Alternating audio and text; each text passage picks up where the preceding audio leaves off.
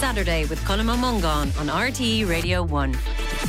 Hello again. Now, when you go in to cast your vote this coming June, one of the ballot papers handed to you at the polling station will list out the candidates running for your local city or county council. There are a total of 949 councillors sitting on 31 councils across the country, but whether they have powers sufficient to effect change and to improve their areas is a matter of debate and difference of opinion. What there is widespread agreement on is that the role, if taken seriously, is demanding, is underpaid, and that councillors are experiencing the same kind of online abuse and security concerns we hear about from those with seats in the Dáil and Shannon. And I'm joined now by four councillors from across the political divide. They're Dan Boyle, Green Party councillor in Cork City, Emma Blain, Fine Gael councillor for Laoghaire-Rathdown, Fiona McLoughlin-Healy, Independent TD in Kildare, and Daithí Doolan, who's a Sinn Féin councillor on Dublin City Council. Thanks very much for coming in. Happy New Year to you all. Yeah, good to be here. I want to first of all go to this issue of accommodation for asylum seekers and how that is looked at on the local level, because the arson attacks we're seeing 20 in recent years. I'll ask you firstly, Dan Boyle, about this. Is there a fear now that if and when the Department of Integration selects a building in your area for accommodation of asylum seekers, you might see protests and even violence?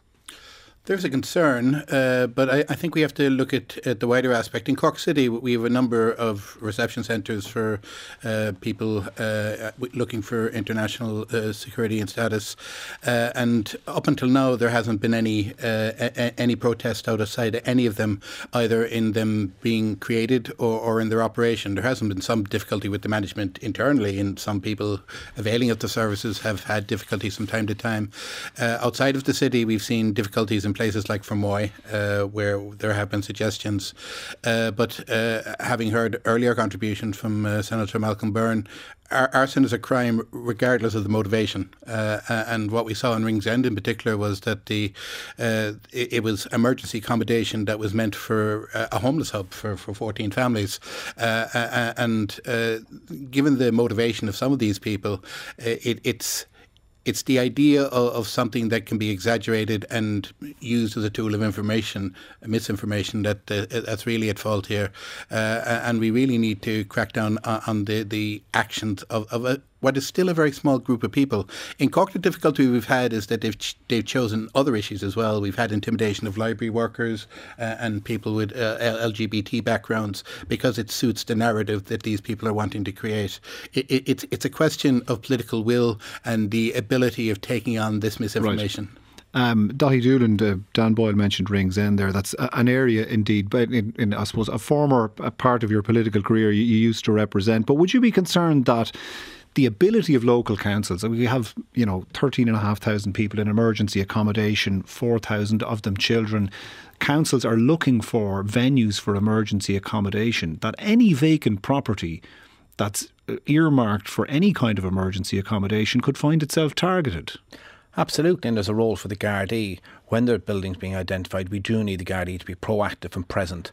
And it's right, arson is wrong, it's illegal, and it shouldn't be happening. I condemn in the strongest possible terms anybody who carried out any arson attack, regardless of their motivation, in Ringsend or in Galway or anywhere else. It is wrong, and we need to stand up to it. And I would hope that we stand, all political parties stand shoulder to shoulder against this. We have an obligation to provide emergency accommodation to people arriving into the country and people in the country. And that's what we need to do. We need to show political leadership, and we need to challenge these nasty, dangerous individuals who are more interested in sowing seeds of division and conflict rather than providing positive solutions. And I'm involved in the politics of hope, solutions and a strategy to sort out the housing crisis. These people have no interest whatsoever of sorting out the housing crisis in Dublin. I've never met with them.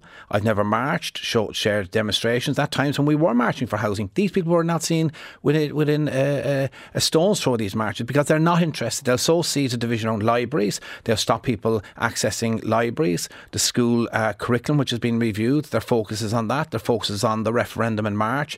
These people have no interest in working with others or rolling up their sleeves and providing solutions. It's to sow seeds of disinformation, conflict and division, and they need to be opposed, challenged and reduced to the rubbish bin of history. All right, Emma Blain, there's a former nursing home set aside. It's going to accommodate 220 asylum seekers in the coming days in Ballsbridge. Gardaí are patrolling at the moment on that. Would you be concerned that it may be targeted, and what are you hearing, if anything, from people in the area? Well, the good people of Bowlesbridge, I am sure, will be welcoming the people when they arrive. They're the most vulnerable people of our society. I've always been proud when speaking to colleagues in Europe about how we are a nation of welcoming people. We've always welcomed people who are the most vulnerable. For the last couple of years, we've been hearing stories from other countries, and I've always been proud to say, no, that's not happening here. And now I can't say that so assuredly, but I am sure that the people in Dublin 4 will welcome these people. But I think, as Daithí said and Dan said, it's really important that we all work together, especially as local representatives. Just this week, a video was shared within my local electoral group of local representatives of a video of people intimidating the foreman of a construction site where it's not housing asylum seekers, but women who are seeking refuge. They were creating false information and spreading that, and we need to stand up to these because it's we're the leaders of our local community. We're the coalface of what's happening on the ground, and if we don't stand up, then who's going to stand up for these people? But there is a risk in that, as we'll probably discuss later. Councillors, all politicians experience intimidation and harassment, and a significant amount of our councillors have reported that they are being targeted specifically for standing up for immigrants and asylum seekers. So we need to just be brave when we're standing up. Fiona McLoughlin-Healy, you're in Kildare. It hasn't been immune from protests at places that have been earmarked for providing international protection. Is it something your constituents approach you about? Do they have particular queries? And how do you try to allay concerns that are being raised with you, or counter some of what we were talking about in the first part of the programme with Eileen Cullerty and Malcolm Byrne, some of the disinformation that's going around? I have to be honest, it's not one of the biggest issues that's brought to me personally, maybe because people would be aware of my views in advance, but I think it's a conversation that sometimes is very difficult to have. If you focus on, anything got to do with immigration issues, anything can be picked on by the far right and used to amplify their voices. And I think we're probably all of a similar view here.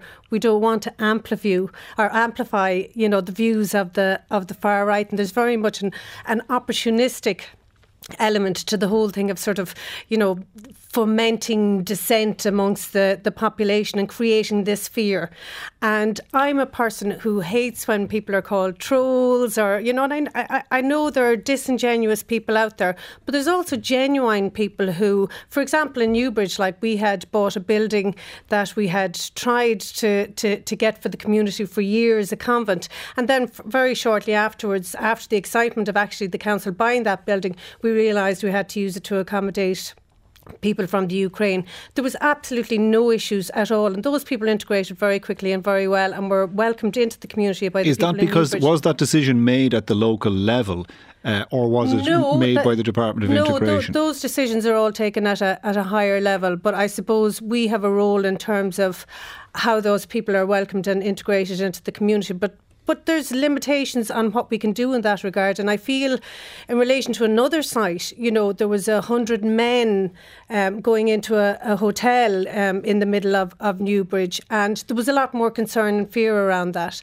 And if we don't look at, how is the far right? How are these voices tapping into that fear in much the same way that Trump did in America? If we fail to explore how people are so easily wound up into this fear, then we'll never really address it. So you have to hear people's concerns about safety, and we have to win the war in terms of, and the government and the state has to win the war in terms of communicating that people are vetted and, discounting all of that disinformation that we talked about earlier. The other thing, Dan Boyle, is that people, are vulnerable to, I suppose, being wound up or exploited about this because they see accommodation for people seeking international protection and everybody else looking for accommodation, of whom, as I say, there are 13,500 in emergency accommodation, as being a zero-sum game. So in an ideal world, what should local authorities be able to do in terms of the provision of housing? I mean, I think in Cork City, there's 1,100 social houses, the reporting in the Irish Examiner, that are at the same stage of the planning process in September just gone as they had been in the previous January. I saw that report. I don't think it's particularly fair, but the Cork City Council is on average one of the better performing local authorities in terms of housing. For instance, and this would have been a national phenomenon, in 2015 Cork City Council produced one housing unit, and by the end of next year our hope is to have 3,500 completed, and that's by offering a whole variety of different housing development. But even in such in such a well-performing council, if you know when you see a report that says 1,100 houses I think are stuck, what that shows is something that many of us do experience in local government. There are bureaucratic obstacles that have to be overcome, both in terms of how the resources are provided and how accountability happens between local authorities and the Department of Local Government that give an unnecessary, unfair picture. Our experience, I would argue, as local representatives, is that the nearer the resources can be made available and the decisions effective can be made at a local level, the quicker and the more effectively they get implemented. And the more centralised you are as a country, the more bureaucratic you are in terms of procedures that follow the allocation of resources and the making of decisions, the more complications get put in place. Right, but Daithí Doolan, the local authority can draw up the plan, but when it comes to paying for that plan, that comes from central government, and the finances of this are tightly controlled, aren't they? Absolutely. There's no sense of crisis in the Customs House. There's no sense of housing crisis with the mandarins that run the Customs House. And I chaired the housing SPC in Dublin. I'm currently still on it. And it is one of the most frustrating factors of local government. Could that and should that be devolved to local government? Two things should happen. They need to reform the 4-stage process of accessing planning and funding for local authorities. If you compare the last report from the department on the production of local government housing with 12 months before, there's been very little movement, and the blame for that lies solely with the Department of Housing and the Minister. What we need is to devolve the power, devolve the funding, give us the funding to do what we do best, and that's build on public land, build on city council land. We were every obstacle and barrier has been put in our way in Dublin City Council to build on our land, the land we owned in O'Devney Gardens, in Oscar Traynor. We were prohibited, blocked, and the dead-handed bureaucracy falls in every building opportunity we have. There is, in the pipeline, we have hundreds and hundreds and hundreds of units simply blocked by bureaucracy that comes from the Celtic Tiger era. It's not fit for purpose. It needs to be reformed, and let us get on and do what we do best and produce houses for those people who need them the most. Emma Blain, would you like to see more power devolved to local authorities to implement this, to have powers over their own budgets, to be able to engage in the building without constantly going cap in hand to the Customs House to try and get the finances for local housing? I think we all would like to see that, yeah, Colin. I would say for my own local electoral area, that we have been in the top, Glencoe and Sandyford have been in the top 5 over the last few years nationally of delivering commencements and completions of housing. But there are other obstacles as well in our way. I think there's a mindset change that needs to happen here. There's so many apartment buildings going up and communities aren't necessarily ready for their mindset to embrace apartment living. So I think there's communications around that. I think essentially, yeah, we need more power to be able to do things quicker and more effectively. All right, Fiona McLoughlin-Healy, would you be optimistic about any power being devolved? Because every time there's a discussion about Europe, the word that people kind of laugh at has been subsidiarity. That Europe is always supposed to devolve power down to the local most practical level, that people can have oversight and an input to decision making at the local level. It doesn't seem to happen on a core area, housing, in local authorities. Or across any of the areas in fairness. And, there's a European body, the Congress of Local and Regional Authorities of the Council of Europe, found that Ireland had limited democratic decision-making powers, was one of the most centralised forms of government in Europe. So, the number of councillors per constituents is massively higher in Ireland than, so we represent a lot more constituents. So we're not as close to constituents as a lot of other European countries. However, while I am supportive of the principle of subsidiarity and bringing local government closer to people, I would absolutely live in fear now, and I'm stepping out of politics in a few months' time at the end of my term, but I'm still very passionate about it. I will still have to elect somebody. I will still have to vote for somebody when I leave. You live in fear of what? Of giving too much power or freedom to local authorities? More powers to local authorities in the way that it is set up at the moment. Because do you mean local authorities, the executive or the elected local representatives? Both. So the oversight of local authorities at the moment is very, very weak. And most of the power, as it said in that report from that European body, there is a massive imbalance of power between the chief executive and the councillors. And there is a very strange, I was listening to Daithí there, Daithí, and you were talking about us and we and Dublin City Council. Like, what most people don't understand is the difference in who we are. I am a member of Kildare County Council until it comes to me wanting to access information. So I'm an elected member of Kildare County Council. We are all elected members of our councils. But the other side are the executive, which are the staff of the council. And our role is theoretically, oversight of them. And that's very weak and does not exist at the moment. All right. Dan Boyle, would you agree with what Fiona McLoughlin-Healy is saying in terms of oversight and transparency? Would you share her concern about how well set up local authorities are to have power devolved to them? I don't think there's any argument about that. The system of local government in Ireland is the weakest in Europe. Not only that report, but the OECD says that. What would change that? Would greater power change attract the oversight, or do you need the oversight first? Every legislative change that has happened since the 1920s in the state in relation to local government has seen a weakening of powers. There's too many decisions being made at the Custom House that should be made at local council level. There's an uneven distribution between executive members who are appointed and elected members who have a public mandate. And we haven't had any change in local government has been negative in this country. We have had no positive local government reform at all. And even at the lowest level, the decision to get rid of town councils in 2014, in retrospect, is one of the worst decisions in terms of local democracy we've ever seen. But the local councillor has two effective roles, I believe. One is to be an advocate, to interact with people, to give them information, to react to how they respond to the information, to inform how a wider debate should occur in relation to particular issues. And the second is as an ombudsman, an ombudsperson, to judge the quality of public services. As weak as local government is in Ireland, those are in two very important roles, and why we should continue to have strong participation and activity in local government. All right, I want to go to the rest of the panel, but just very briefly. Very strongly on this, and I agree it should be like that, but we know that it's not. So the Moorhead report that was completed, showed that about 5% of the respondents to the survey showed that governance and compliance and oversight of their statutory functions was part of their daily work, and that's really worrying in a sector spending over €6 billion worth of taxpayers' money. It's staggering lack of oversight. Would you agree with that, Daithí Doolan, or would you like to see the powers of local reps beefed up?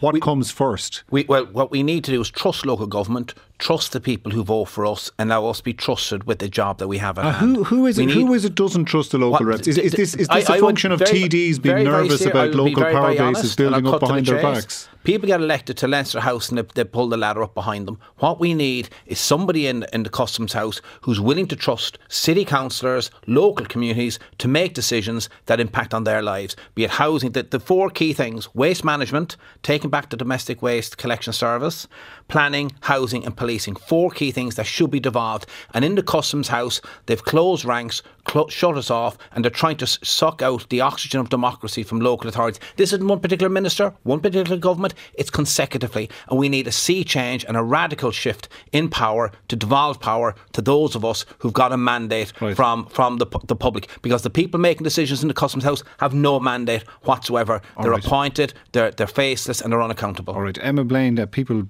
may be confused as to where the dividing line is between the powers exercised by a TD and the powers exercised by a local councillor. Does that confusion exist also between the local councillor and the TD?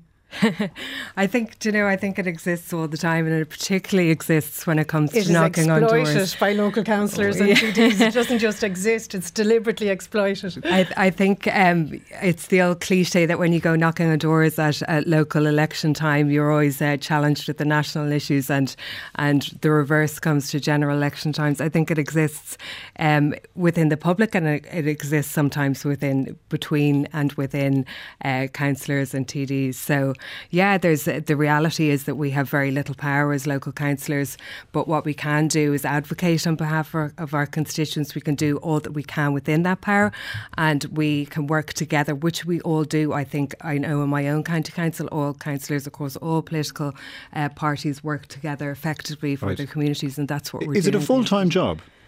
It is a full-time job. It's supposed to be a part-time job, but it is a full-time job. I have another part-time job, and I have 2 small children, so I effectively have 3 full-time jobs. Right. All of which I love. And council meetings all at night? Council meetings, it depends on the two local jobs and other obligations? Yeah. So most of mine are in the evening time. Some of them are in the morning time. So that presents its own childcare challenges and with hours for other jobs and the like. And hours for other jobs and yeah. Daithí, Doolan, what's the pay like? The pay is pretty poor. It's part-time pay. For a full-time job. I work in Ringsend. I work in a community drug project that I helped set up over 25 years ago, and I work there. I'm very passionate about tackling the drugs crisis, and sometimes the jobs link in together. There's a blur there that I'm happy enough with, and 4 kids as well. They've been raised by what is it? It's about 28,000. It depends as well if you're chair of committee. I don't chair any committee, so it's about 20,000, and it is more than a full. I was way down in Achill for a few days. On the way back in the car yesterday, 3 Zooms, much to the entertainment of my kids, who thought it was hilarious. Talk about micro local issues. But it's more than a full-time job with part-time wages, and I think does it have an effect on how attractive it is? Some people are peeling away from it. I know many city councillors in Dublin, really fine city councillors in all parties, are stepping away, and I think that's a blow to all of us. I like to operate in cross-party consensus, and we need good, strong, articulate, strategic, policy-driven councillors in order to hold the management to account and central government to account, and if we don't have them, we'll all be weaker for it. All right, Dan Boyle, what do you, the payment, it's a basic for people staying in, but what Daithí Doolan is talking about, there are people peeling away and basically being unable to sustain themselves, particularly in high cost city locations. Are you seeing that? I think there's 3 categories of people that they're finding it very hard to both bring in, encourage and keep in local government. One is younger people. There's increasing incidence of people maybe serving 1 term or resigning before a term has been finished. Female local representatives and councils are finding a huge lack of support and are serving similar short terms and having more representative councillors in terms of new Irish communities and our local authorities. So this is going to be a key set of elections. We have a local government system that is badly in need of reform, but is also in need of people of greater ability who are more representative of society at large. Right. And we're going to have very important debates, I hope. Right. Colin, one thing I would just say, I don't want this to be a doomsday scenario. It is great to be a city council. I'm proud to be a city council, as all of us are proud to be political reps.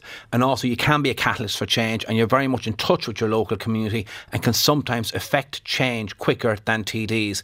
We've done some great work in the likes of Cherry Orchard. And you'd be happy to take a seat in the European Parliament if so elected. If the good people of Dublin chose that, I'd be delighted to be a representative at the highest level to affect the biggest change and to be a catalyst for that change that is so badly needed for many of our communities. But wherever the people chose to put me, I'd be delighted to work at that level. All right. I just wanted what we started the programme with, disinformation and antisocial behaviour and the like. I suppose I'll leave the final word to the 2 female councillors on this. What's the environment like out there for female representatives? Is it as hostile as it is for women politicians at the national level? I'll be honest with you, I've had most of the hostility I've experienced has come from within the political circle rather than from constituents. All right. That's been very Emma honest Blain. with you. I am very lucky to work on the only gender balanced local authority in the country. So we have a very collegiate atmosphere there and we all work well together. But I know from colleagues around the country that they are experiencing harassment, abuse, stalking, intimidation online, and we are proportionately more affected as women than men. But I would say on a positive note that it is a hugely rewarding job, and particularly women, particularly younger women, have a huge amount to give. Okay. All right, there we have to leave it. That's all we have time for today. My thanks to all the guests.